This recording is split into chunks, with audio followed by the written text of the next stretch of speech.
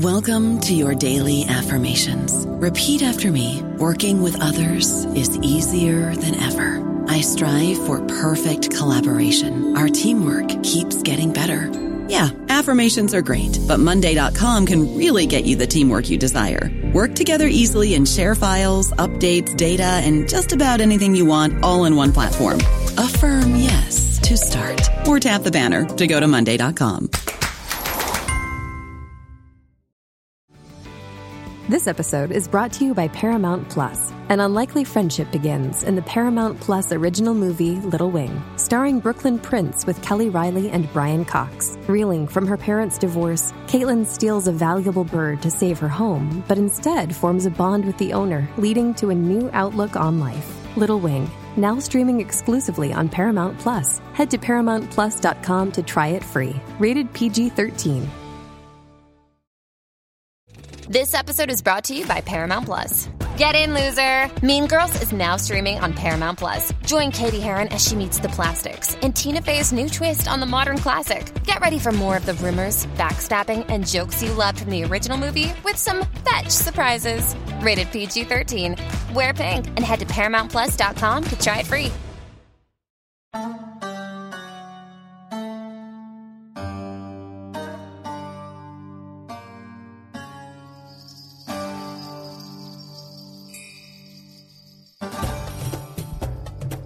Welcome to another episode of New Books in Islamic Studies. I'm your host, Elliot Bazzano.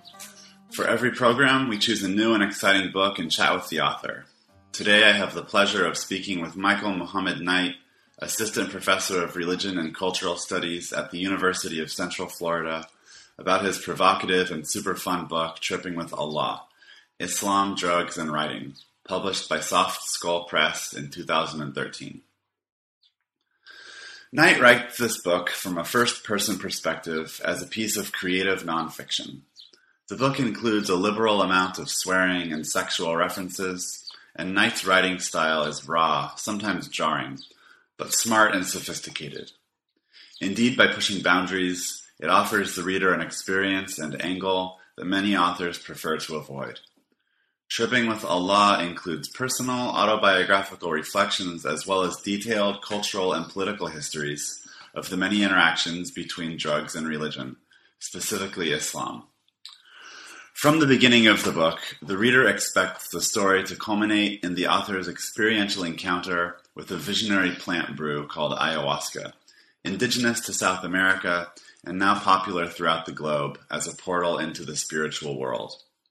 The twists and turns leading up to this encounter give the book some amount of narrative suspense, but it's a page-turner in any case.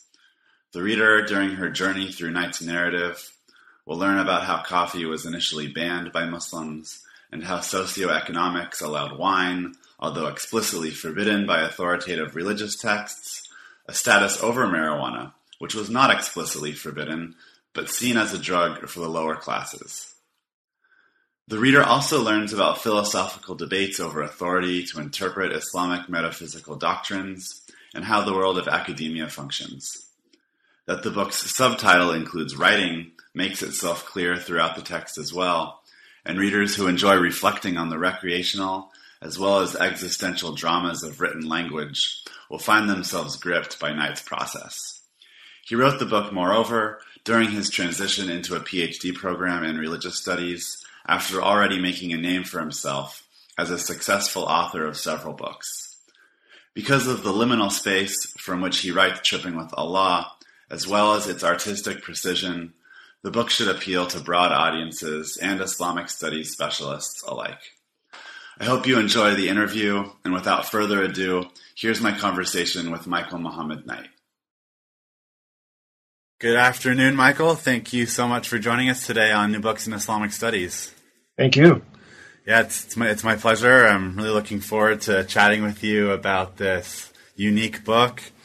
And our tradition here at New Books in Islamic Studies is to ask authors to share a little bit about how they got interested in the topic. And I think your story may vary a bit from many sort of quote-unquote academic stories, but anyways, we're all unique. So what is it that initially drew you to this field of Islamic studies? Wow. It started out as me search, which I think goes for a lot of us. I was an undergrad dropout, just doing kind of a starving writer endeavor.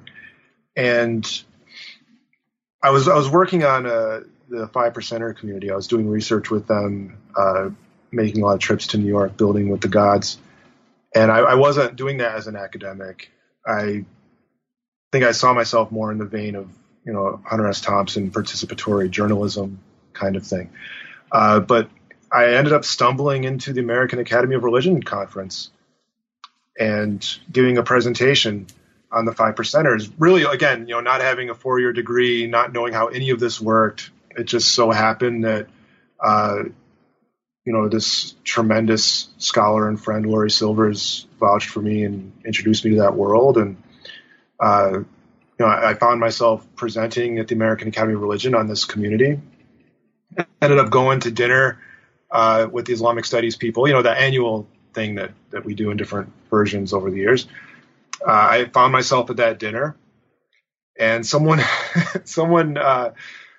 pointed at the room to me, like at the crowd of people, and said, none of these people can hold down a regular job. They're good at getting obsessed with things and writing about them and reading about them and talking about them. And that's really the only things that their brains are equipped to do. And that's what my brain is equipped to do. It sounded like a dream to me. And it had never occurred to me that was a life and that was a professional choice. I kind of fell out of school. I didn't know what I was doing. I didn't know why I was in school. I was just kind of drifting.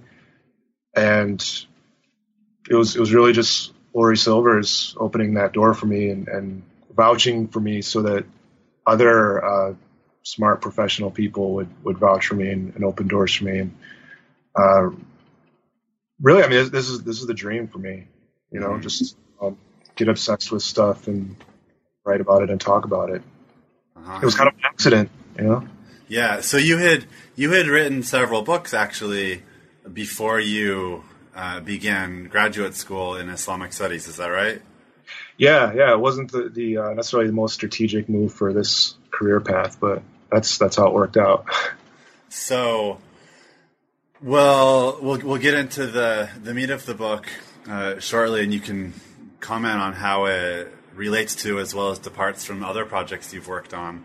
But when you started graduate school, who were some of the authors, old and new, and influential mentors in your life that helped orient you to this new path, as it were? So, I went to UNC, and I'm really a cheerleader for that program and the people in it. So when I came in, it was Juliana Heimer's first year. My first year as a student was her first year as faculty there, and she was my advisor. And so much of my vision of what it means to be in this field, both in terms of scholarship and teaching and our weird overlaps with community stuff and our lives off campus. So much of it I owe to her as a mentor. Certainly Carl Ernst, and when I started, Omid Safi was there. And for all three of them, so much of the training, besides coursework and informal conversations, was watching them teach. I TA'd for all of them at different points, and just sitting there, watching them talk about Islam in North Carolina was really formative for me in terms of thinking about how I would do that. Like not only what kind of books I would write in the future, because I'm really getting a chance to meet students where they are and think about writing in that way, but also how I present it in the classroom. Mm-hmm. So I'm a big cheerleader. Yeah, and I hope we can chat some more about teaching and how that relates to the book as well. So let's follow up. The title is provocative, I think, on many levels. Could we start off with, could you just do some exegesis of the title? Tripping with Allah, Islam, Drugs, and Writing. Can you say a bit how that title came to be? Tripping with Allah, I think, is just a money title. I just think it's a cool title. And I think it's a cool cover. I mean, the cover is part of it, I don't know what the cover's doing exactly. It's It's a transformer with, I think, Soundwave's head holding Zulfikar, Ali's sword, on some other planet with weird alien masjid in the background and wearing the universal flag on its chest. I don't know. I think it's cool. And the Islam, Drugs, and Writing was really the triangulation of the book because, I've experienced Islam as a drug, and I don't mean that in any kind of, negative way that some people would take it. What I mean to say is that, there's times when experiencing the world as a Muslim is a chemical thing in my brain. It's not necessarily that I have a coherent aqidah or, a doctrinal checklist or that I conform to any kind of constructed orthodoxy in that way. But when I do Muslim-ish things, something happens chemically for me. I've experienced that throughout my life. And so thinking about Islam as a drug, besides just, thinking about drugs as a potential route to experiencing Islam, and the two of these meet in writing too, because writing has been for me both deen and drug. I've experienced writing as a spiritual pursuit, as a religious pursuit. I don't know that I would necessarily be Muslim in the way that I'm Muslim now if I didn't have writing. I think that was my path, like just asking myself questions and taking that as far as I could on the page. That's how I'm Muslim in my recognizable form. And writing likewise, there's something chemical that happens there. There's ways that I stim out on it. There's ways that, staying up all night and caffeinating in different ways, whether it was like GNC pre-workout or whatever it was, the combination of the physical activities on the computer and that weird hour of night and whatever kind of stimulants are operating on me too, Islam, drugs, and writing, they were all kind of triangulated. Mm-hmm. So, Islam was my writing life. My writing life was deeply religious. They both relate to chemical imbalances in my brain that can be productive. And I found a way to function as a member of society with those chemical imbalances. So the three things were inseparable for me. Mm-hmm. And one of the things that I found compelling about seeing connections with those ideas in the book is the thread that you have woven throughout the book, just in terms of like questioning reality and figuring out how it is that we make sense of things vis-a-vis language or relationships with things that, people told us are true, we might take for granted and stuff like that. And so related to this is the book culminates with an experience on this drug called ayahuasca. So I'm guessing many of our listeners won't be immediately familiar with this. So I was wondering if you could, in your own words, say a little bit about what ayahuasca is. So ayahuasca is this psychoactive tea that originates in South America and the Amazon and has found its way into, for lack of a more precise term, New Age kind of context. So it's traveled north of the equator. It has been refashioned and reformulated in different ways. There are ayahuasca churches that identify as deeply Christian. There are ayahuasca shamans who present this as medicine. That's how they talk about it. So it's a wellness kind of technology. There's lots of different ways that different communities and entrepreneurs also present this tea, but it's grown in prominence over the last half a century or so. It's circulated increasingly, and now, for better or worse, it's been transformed by that. So there is a spiritual tourism industry that has changed what people would perceive as more traditional shamanism. And so it was something that was in the air at just the right time and place for me to encounter it and think about possibly finding a portal into it as a Muslim, looking at it as a different way of me experiencing Islam. And at one point, you compare it to popular perceptions of cocaine, and cocaine is fun, but ayahuasca is anti-fun. Could you say a little bit more about that? How this brew has gotten the rap of like not necessarily being fun, but nonetheless very meaningful and compelling for people? Well, I've never been a recreational drug user. I don't drink alcohol. I was never someone who would go to a show and want to be wasted at the show. I wasn't that person.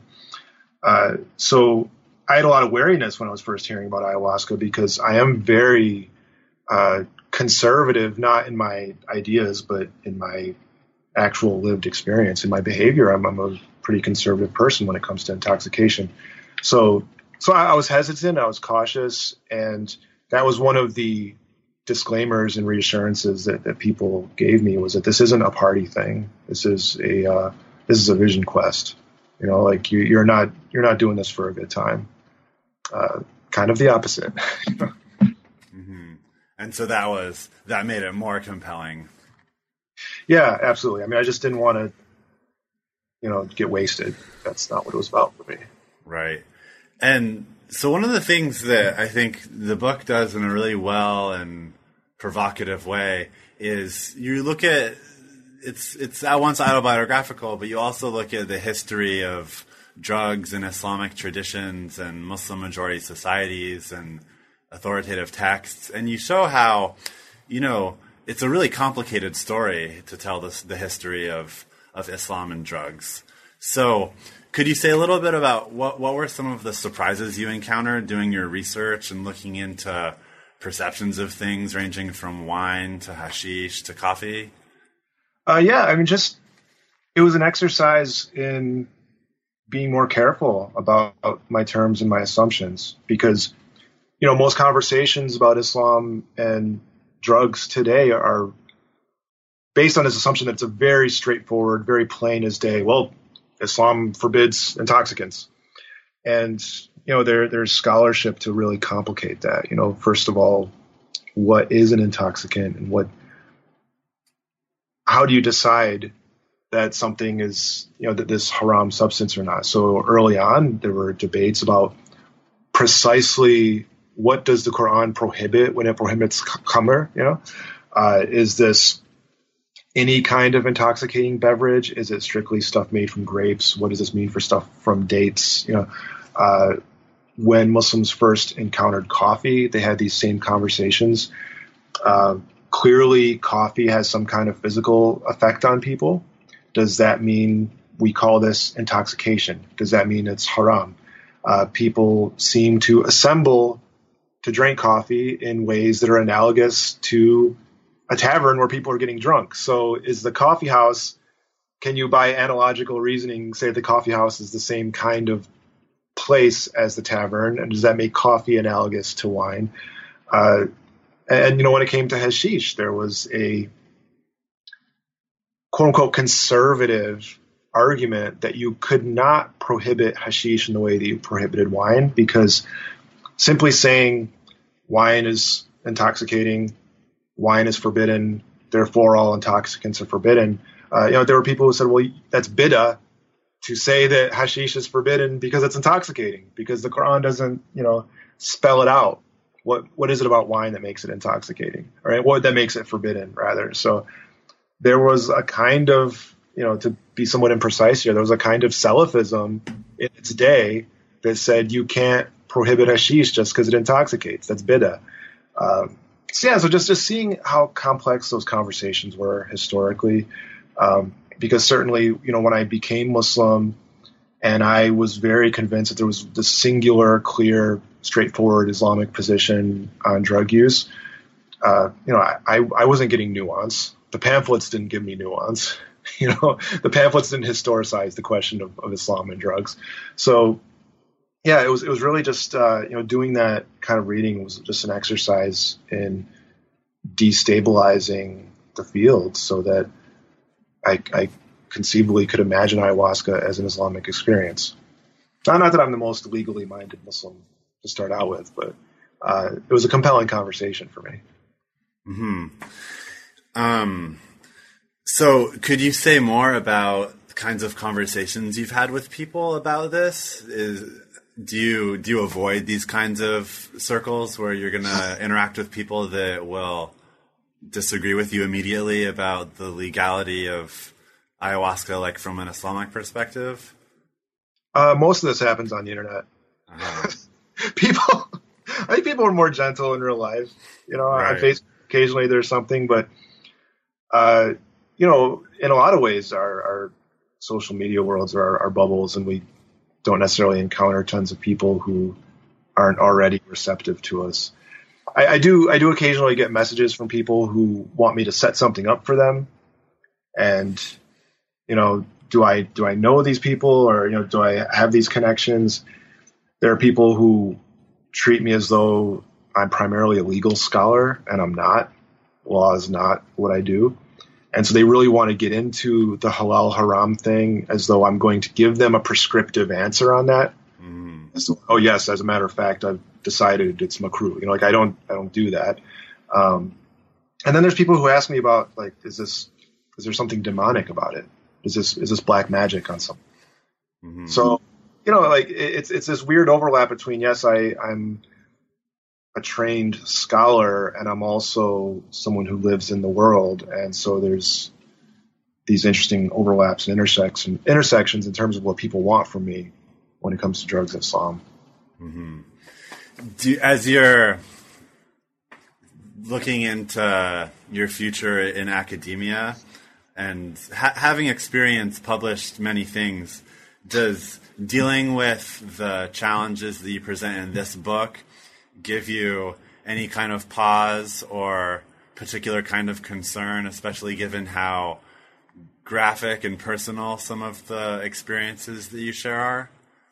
Yeah, absolutely. I kind of saw this as my last chance to be a real writer in some ways, because not simply for concerns like that, because I think I still write radical things, but just the way that I thought about writing when I was working on this, as this subjective personal experience rather than being this, theoretically sophisticated brain in a jar kind of writer. I was finishing my master's and about to go into, a PhD program.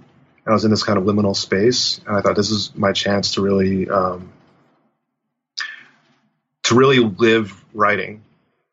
To really live writing, not be someone who writes, but to be a writer as like the core definition of my being. And yeah, I didn't know what kind of future that would have, after the fact. Certainly, there's scary dimensions of it, when you put yourself out there like that. But I also think it's too late for me to be overly strategic about that, because I've already put myself out there before even considering grad schools as a possibility for me. So if I wanted to sanitize, myself publicly, I don't know that that's even thinkable. So this is what you get. Well, and I think you've got a provocative line in the book as well, where you're sharing a conversation you had with someone who said something like that, is your books could be really great if you kept all the weird stuff out or something like that. Yeah, no, that was I'm sorry. Oh, I was just gonna say, and then your retort is, well, people are already assigning my books in college, and it didn't come across in an arrogant way. It just came across as in when it comes to learning, learning involves weird stuff, and so that's not a hindrance per se. That was the sense I got. That was during my my master's, and I was at Harvard doing this the div school, and my official advisor, Jane Smith, said to me, "Your books could be used in courses if you took out all the crap." And it was a little bit stunning for me. First there was this kind of defensive, well, on this campus my books are already being used. crap included. But then also this insecurity of having to carry around this crap with me for the rest of my life, and being that guy who wrote that crap, because our tendency, or our official form when we're writing reviews, is to use the present tense forever. Knight argues that. Knight writes in. Knight explains. Whether I wrote that 20 years ago or what, you know what I mean? So if you say something in print, you say it forever. And I do have all kinds of anxieties about that, because there's people who still treat me like it's 2002, like my first couple AAR conferences, people were expecting me to show up in a spike jacket or something, So yeah, I mean, there's definitely that's a legitimate concern, I think. Well, so could I ask, connecting back to the issue of the process of writing, and you talk about this book as occupying this liminal space. Given the freedom that you've experienced in writing, what is it about the sort of academic mold that compels you? Or maybe mold is too strong a word, but the academic style of inquiry that attracts you? I love the rigor. I love continually questioning the concepts through which I walk in the world. I love being able to lose myself in the pursuit of a question. I don't know what it does for my writing. I think it makes me a sharper writer in a lot of ways, because there's certainly lots of writers who are careless about the spaces that they inhabit. And there are books of mine that I'm afraid to look at now, because I'm afraid of finding that same kind of carelessness. I think the academia has trained me to be more careful about that. I don't know if that's the same as training me to be a better writer. I think it's trained me to be a better critic of my work. I don't know what that means in terms of the quality of the writing itself, because in some ways, academic writing calls me to a greater precision and greater sophistication. On the other hand, it can also, in its own way, be a lazy kind of writing, because you just submit your findings. You know what I mean? Like it's not writing for art. Uh-huh. And so it's not that it's lazy, but it's working different parts of your brain and working different muscles. So, in tripping, I was like a real gym bro for a while. And so this is partly how I think of these things. But when I was a real gym bro, I was that guy who never worked legs, so my legs were the same size they had been since I was 10 years old. And my arms were getting bigger, and they were just based on where I placed my priorities. Some things grew more than others. So academic writing, I'm choosing to develop some muscles and letting others atrophy at times. So that's just something I'm wary of, trying to balance in my life. Yeah, that's a lovely analogy. It makes sense in terms of the types of things you share in the book. I hadn't made that connection on my own, so thank you for that as well. So on this note of what you referred to it as laziness, but correct me if I'm wrong, just the sense that a certain kind of writing can come across as maybe a little bit sterile, not uninformative or bad, but not necessarily exciting. And so in a teaching context, so I have a pedagogy question for you. This obviously makes a big difference, and you mentioned something related to drugs to, a room full of 18-year-olds, and their eyes will perk up in a way that, mentioning Foucault won't necessarily do the same thing, even if in the back of your mind you have really exciting things to say about both topics. So the question is, which I shared with you a little bit, is I recently taught a course I co-taught with a colleague, Daryl Katerine, called Religion, Drugs, and Culture. And we gave students a prompt asking them if this book, Tripping with Allah, would be suitable common reading for incoming first-year students. And it was probably the most exciting conversation the students contributed to all semester, and they had some really inspired ideas. But I was wondering your thoughts. I know it's like your own book, but to the best that you could offer your insight about this. In a liberal arts context, what do you think the benefits and challenges of assigning this to 18-year-olds fresh out of high school would be? I think it would present a radically different image of Muslims than they're expecting. And I think there's something productive about that, and also a limit. Because, with my earlier work with the Taqwa Course, I found a lot of encouraging responses from non-Muslim readers that were also kind of gross in their way. Because people would say, I thought Muslims were so awful, but then I realized that there are Muslims who also drink and hook up and do drugs. And that's not where I want it to go. You know what I mean? I learned to accept Muslims who are more doing the stuff that I'm doing. That's not my intention or something I see is all that helpful. But I do think presenting a more complex picture of people is helpful. So yeah, I think it does something. I think there's enough criticalness smuggled in. So one of my mentors used the term stealth theory, like introducing these theoretical conversations, these critical conversations without necessarily throwing Foucault at them. The way that it treats things as these unstable constructs, I think that can be productive. And my hope is that it's in parts entertaining enough to sustain the energy needed to read it. I'm really interested in hearing how it goes when it gets used in classes. I would never use it in my own class. I do sometimes, I found pedagogical value in an occasional, drinking bang lassi and going to the shrine anecdote. I think there's something to that. I think it's productive as course reading, but not in my class. Right.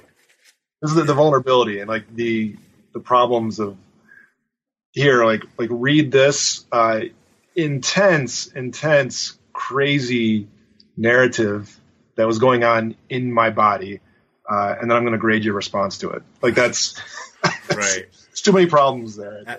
As you were writing this book and thinking about this liminal space moving into a career in academia, did you consciously think this is totally not something I want to assign to my future students? Yeah. I mean, I don't think at that point I was even thinking of I would have students. It's a weird thing to anticipate in the future, Yeah. Someday I'm going to have a classroom of people that are supposed to listen to me for something. It was so far in the distance for me at that time, but I have had that self-consciousness of, there's a certain kind of characterization or a performance that I offer when I'm in a classroom, and that's, that's the setting versus my writing life. And there are students who Google their teachers, and there's students who, show up with one of my books in their backpack. That's happened a couple of times, and that's, I appreciate it. I'm thankful. I'm grateful that, that they took the time to read me, but I also feel really vulnerable in that situation, because that's not the character that I'm playing in the classroom. Sure. And so, I think students, my students were very keen to whoa, this is clearly taboo. I'm not sure everyone's got the maturity or wherewithal to just handle it. And one of the things it made me wonder is, thinking about from your perspective in an American context in particular, just thinking about complications of what drugs are. Do you see the discourse changing in Muslim American circles? However, incoherent the category of Muslim American is? And say more about that, please, if you like. Do you see the discourse about drugs evolving? Do you see people taking interest in this discourse? Sure. I think there's Well, I mean, if I'm comparing it to my own younger years, there's certainly open spaces in ways that I never anticipated. And, whether that counts as mainstream or not, when I think of mainstream, I don't use that word, but when I think about Islam and Muslim communities in those terms, I don't think of the public scholarly faces. You know what I mean? So if it's a question of Muslims opening up to drugs or not, I'm not going to go look up, like, what did Yasser Qadhi say about this? I think on the ground, certainly there's more spaces to talk about having a foot in that world.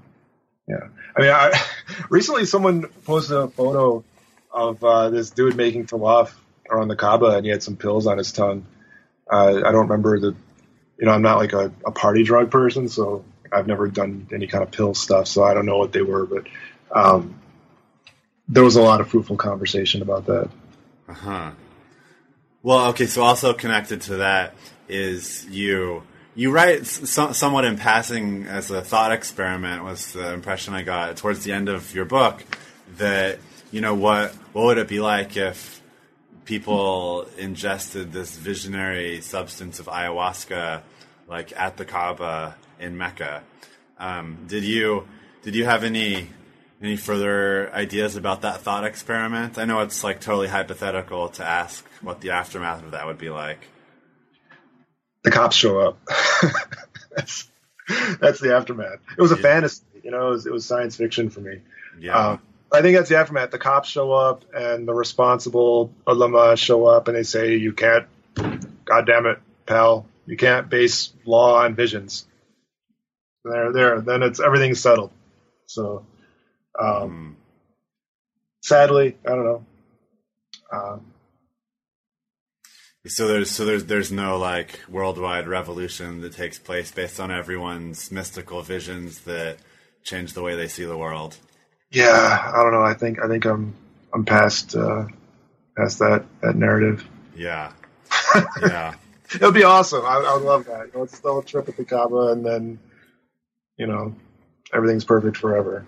Well, but on too, I think one of the many compelling threads that came across the book is that, even mentioning that you don't consider yourself a law person, but I think that's one of the things you emphasize in the book is that there's these tensions between translating these ineffable experiences that happened, and then turning it into words and codifying it. So I can appreciate your resistance to that question based on larger themes in the book as well. What about, in general, how do you see the discourse and scholarship on things related to Islam and drugs developing, like in the North American Academy? I mean, there's an article here and there, in terms of, like I was mentioning, the construction of intoxication and what precisely, or the conversation about what precisely is prohibited in the Revelation. I can't really say there's a field or a subfield here to like talk about the state of the subfield. Yeah. But I would be interested in, like an ethnographic project that was less like classical fiqh kind of question and more, let's talk to people on the ground and see how, again, as there's people posting pictures of themselves popping pills at the Kaaba, how do they conceptualize this? How do they understand it? Mm-hmm. What does it mean to them? How do they process this conversation about drugs and Islam in their own lives? There's not yet, in this hemisphere, a Muslim ayahuasca community, that I'm aware of, where you can just go and here's a room full of Muslims who engage in a thing together and conceptualize that as an Islamic experience. Personally, and again, this is me as a human being in the world, I'm waiting for that. I think I would get into it until something ruined it for me, but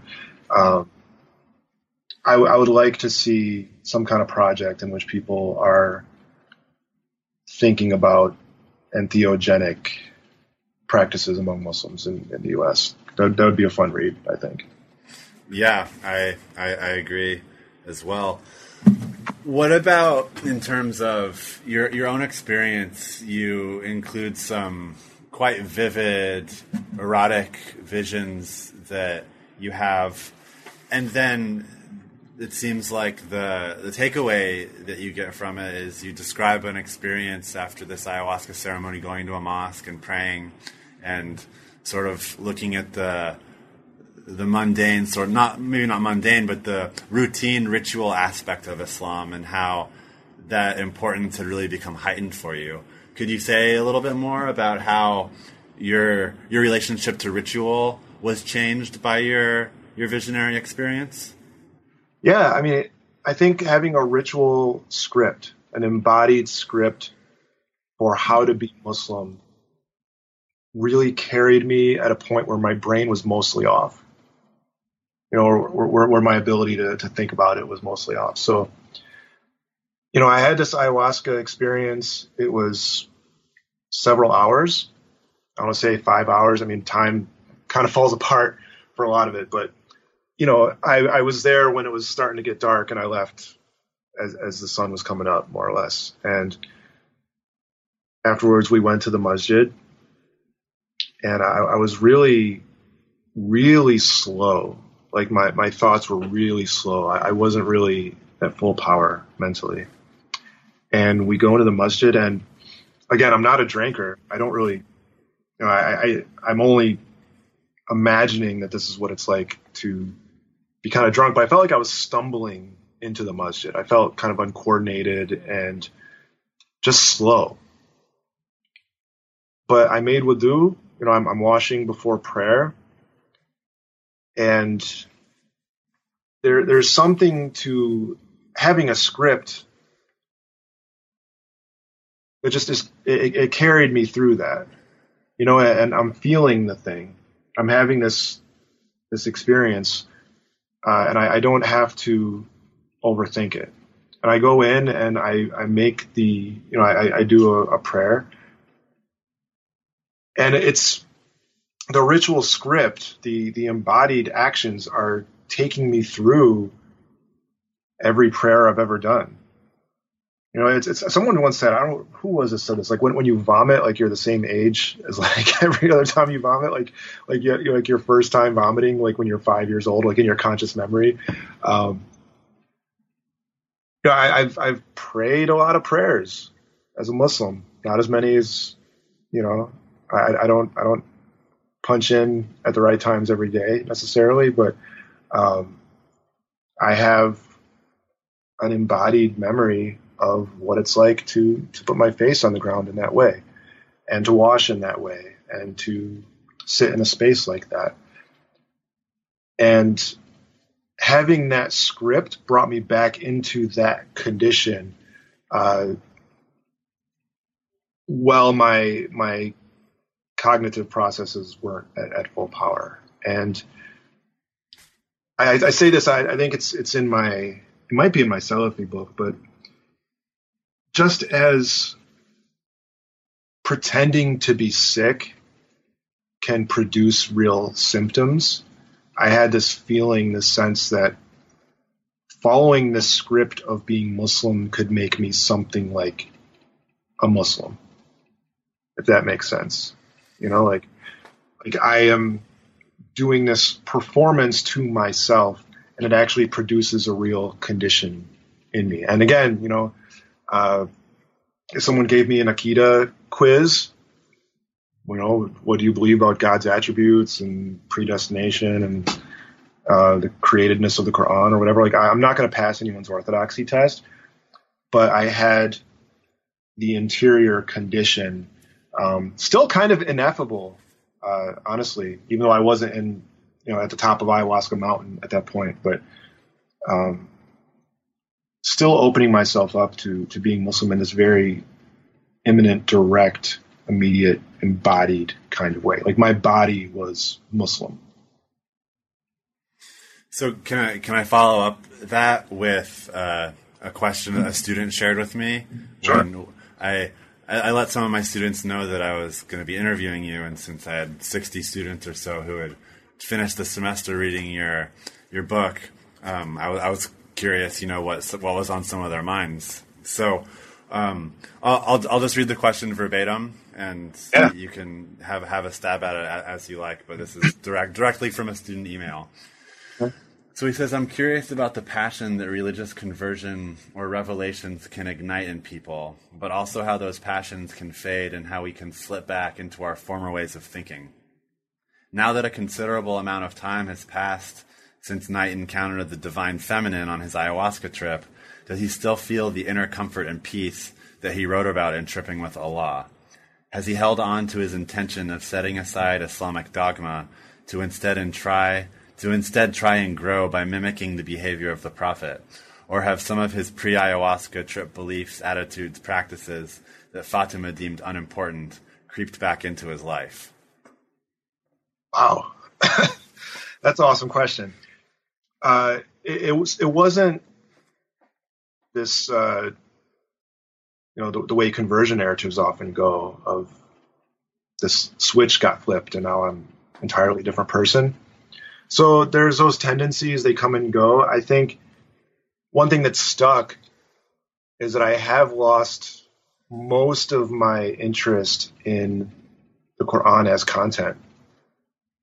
This is part of, my experience of Fatima, for people who haven't read it. This is something that I got out of that, was stepping away from the text as a thesis that I either accept as true or not true. That wasn't Fatima's deal as I, encountered her. So it hasn't changed the significance of the Quran for me. It just kind of reorients it. So, I remember when I was 17 in Pakistan and listening to someone recite Surah Al-Rahman, and it brought me to tears. And I didn't know, I hadn't studied any Arabic except the alphabet, and I only knew the five, I'm going to mess it up, Rabbika Tukadiban, which of the favors of your Lord do you deny? Like, that was like the one line I knew.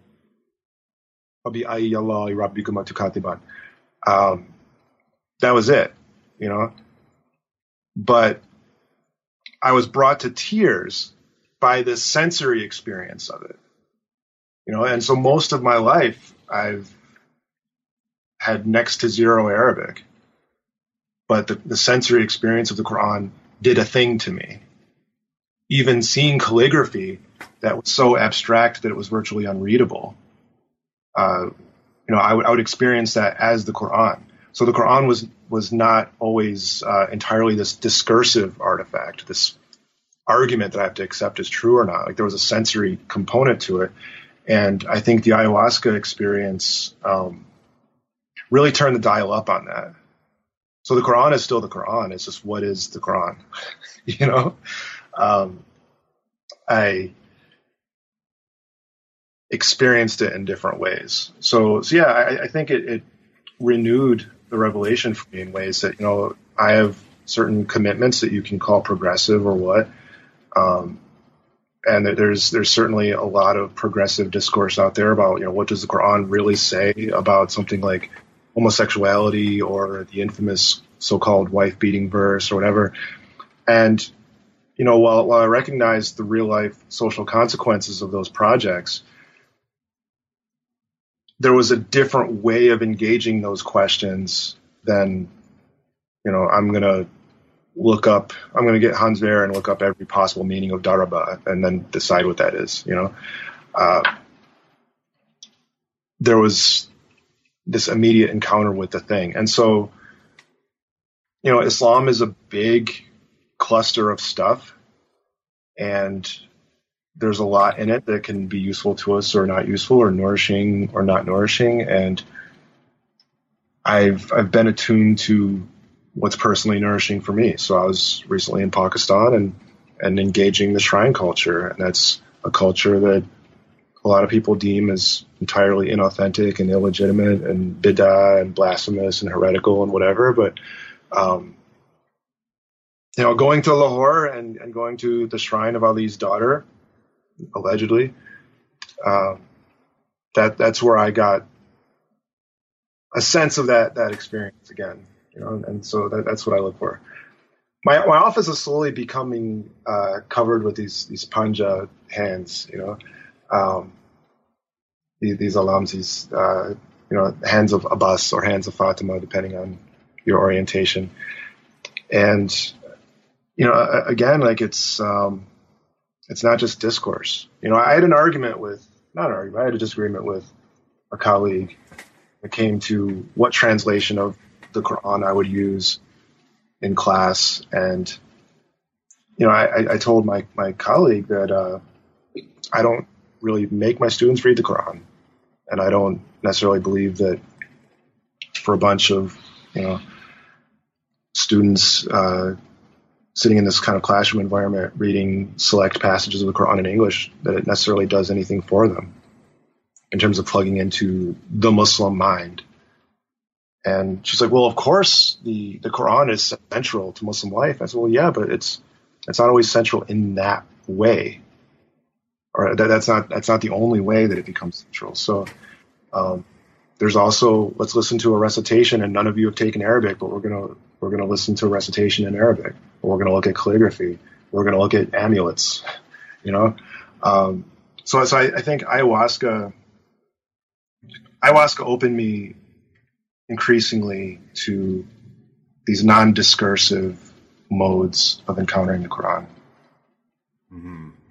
So could you say a little bit about not assigning the text per se, but how the themes of the text have inspired your own pedagogy and approach to teaching? I know you had mentioned how looking to the future and thinking about having students seemed like not on your mind so much, but now that you've been teaching for a little bit, could you say how some of the themes in the book have helped you to perform that craft? In terms of themes in tripping that inform my teaching, I think it's just the instability of our concepts. Just it really calls attention to the problem of the search for the real Islam, and that's something where, I express in a different language in the classroom because, I had this experience, this destabilizing experience that on the one hand, both authorized my personal subjective encounter with the tradition and also reminded me of just how personal and subjective it was, that I wasn't getting plugged into any kind of universal truth or anything. After that, I went through 5 years of grad school, and I developed a different set of tools for making somewhat similar points. So I think it's kind of a project of translation in some ways. That I can make the argument without a hallucinatory experience. Mm-hmm. Sort of in the spirit of the stealth theory, the like teaching students about the thing without mentioning the thing.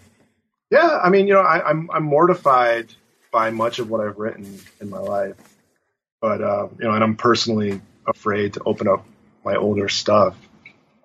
But I don't know that the heart of what I'm doing has changed so much. Mm-hmm. Well, before we conclude, I'd like to ask you about some of your current and future projects that you've been working on since the book, as well as now and going forward. But on that note, another hypothetical, maybe impossible question to ask, but if you were to write this book over again, are there different angles or anything you would have wanted to do differently or wanted to add? I'm terrified at this point. I don't think I could. I don't think I could write it now. It just wouldn't happen because, my writing life was art and it was religion. It was me as a human being experiencing this stuff. And after academic training, I think everything that makes good art becomes problematic in my current, place as a writer. I think the spontaneity and the deeply personal dimension of what I was doing in that book, everything that I like about Tripping with Allah, for the most part, would be something that I would resist in the kind of stuff that I work on now. Mm-hmm. So I couldn't imagine moving, like making any, like getting any momentum with it. Like for my writing process, like I need momentum, like I need, all right, I've been up for hours. It's a weird hour of night, and I found my energy, I found my momentum, and it's starting to move now, and I'm starting to just like let go and feel it and let it direct me. Sometimes that happens with academic work, but it's a much different kind of energy. And I don't know if I could just like let my guard down. Like I'm training myself to keep my guard up. I think that's what academic writing is. It's keeping your guard up. And I don't think, I don't know. I don't, like, maybe I need to, spend my summer differently than I was planning, just like to keep those parts of my brain still functioning, where I could write this kind of experience. So I don't know. I'm on the pessimistic side right now. There's a price, there's a price to this kind of training. Yeah. You come out differently on the other side. Well, and I'm just kind of wrestling with, the thing you were saying earlier about being in this AAR room where you're having this conversation about how people can't like hold down other jobs because they have this like hyper-focused training, and there's all these critiques how academics don't know how to communicate with people and write in this super technical, hard to read style. And it seems like you're at once saying I'm appreciating that. Yeah, I think so many people are like, how can I make my writing accessible? So, I think this is the limbo that a lot of us find ourselves in, and there's no magical answer. But it's cool to hear you think through the process in your book, and then also, live as we speak. Yeah, I'm presently, I'm working on stuff, and my last couple books have been like this. Like I'm not writing for the field, except maybe you want to assign this in a class. I'm like my magic book, my Salafi book. It's a trace of the stuff that I did before, writer as adventure man kind of thing, but it's still a book that I wrote mostly in the library. You know what I mean? So that kind of stuff, like I'm trying to keep that part of my voice alive, and that skill set of just being able to communicate with people off campus. I'm trying. I'm trying to keep it going. And honestly, like I spent years invested in being a writer as a writer. Like that was just it. Like I'm not writing this for tenure. You know what I mean? Like just like writing is the end itself. And I don't want to let that go. Yeah. Well, I just want to add as well. When I'm guessing about the kinds of things that my students have read and what they'll remember 5 years from now, I would put Tripping with Allah in the category of, I would expect them to have some memory of the book, and in terms of just pedagogy, I think there's totally something to crawling under their skin and saying the things that other people won't say, and it's effective. And so thanks for writing it for my own purposes, so I could have the pleasure of teaching it to students this semester. That's the best. That's the best I can hope for. And I love hearing about that because, like I said, I can't assign it in my class. If any class on my campus where I'm at was using it, I would be horrified.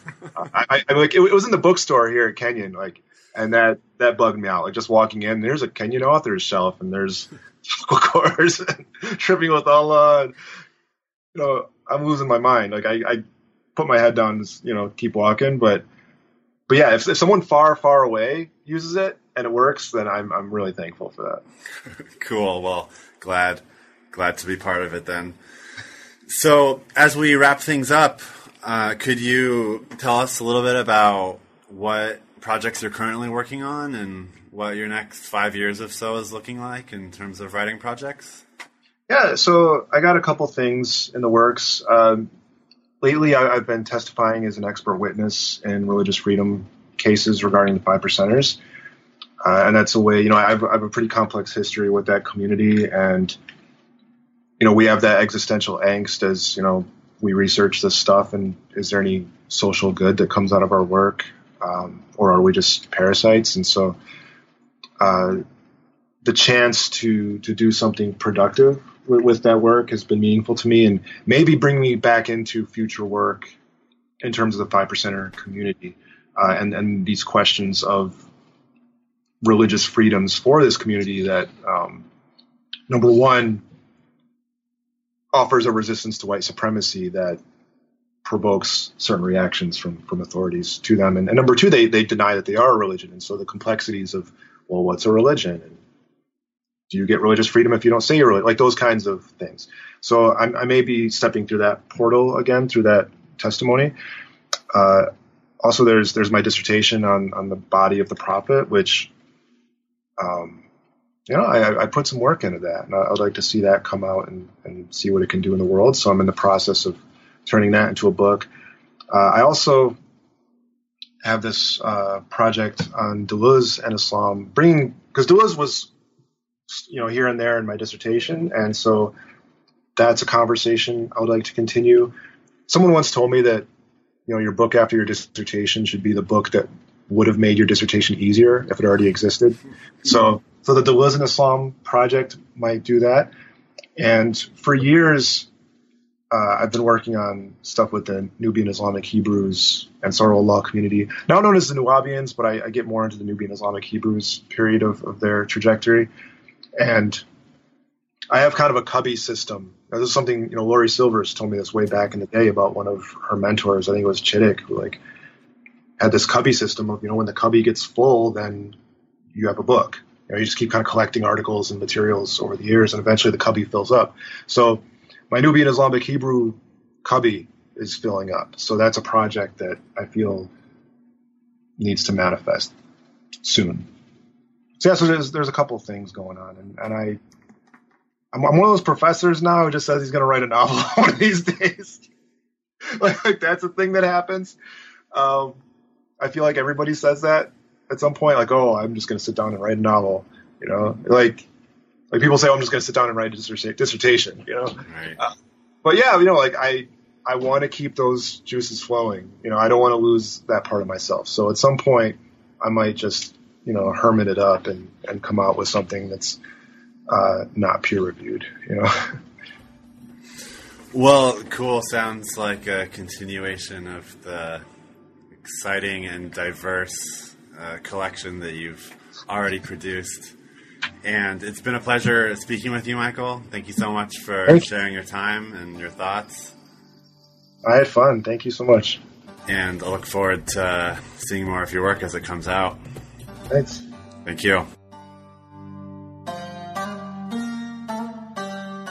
That was my conversation with Michael Muhammad Knight, Assistant Professor of Religion and Cultural Studies at the University of Central Florida, about his provocative and super fun book, Tripping with Allah, Islam, Drugs, and Writing, published by Soft Skull Press in 2013.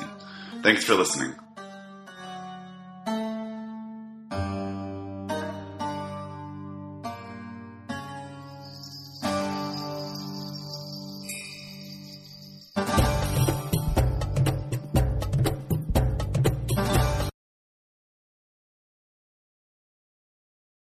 Judy was boring. Hello. Then Judy discovered ChumbaCasino.com. It's my little escape. Now Judy's the life of the party. Oh, baby, mama's bringing home the bacon. Whoa, take it easy, Judy. The Chumba life is for everybody. So go to ChumbaCasino.com and play over 100 casino-style games. Join today and play for free for your chance to redeem some serious prizes.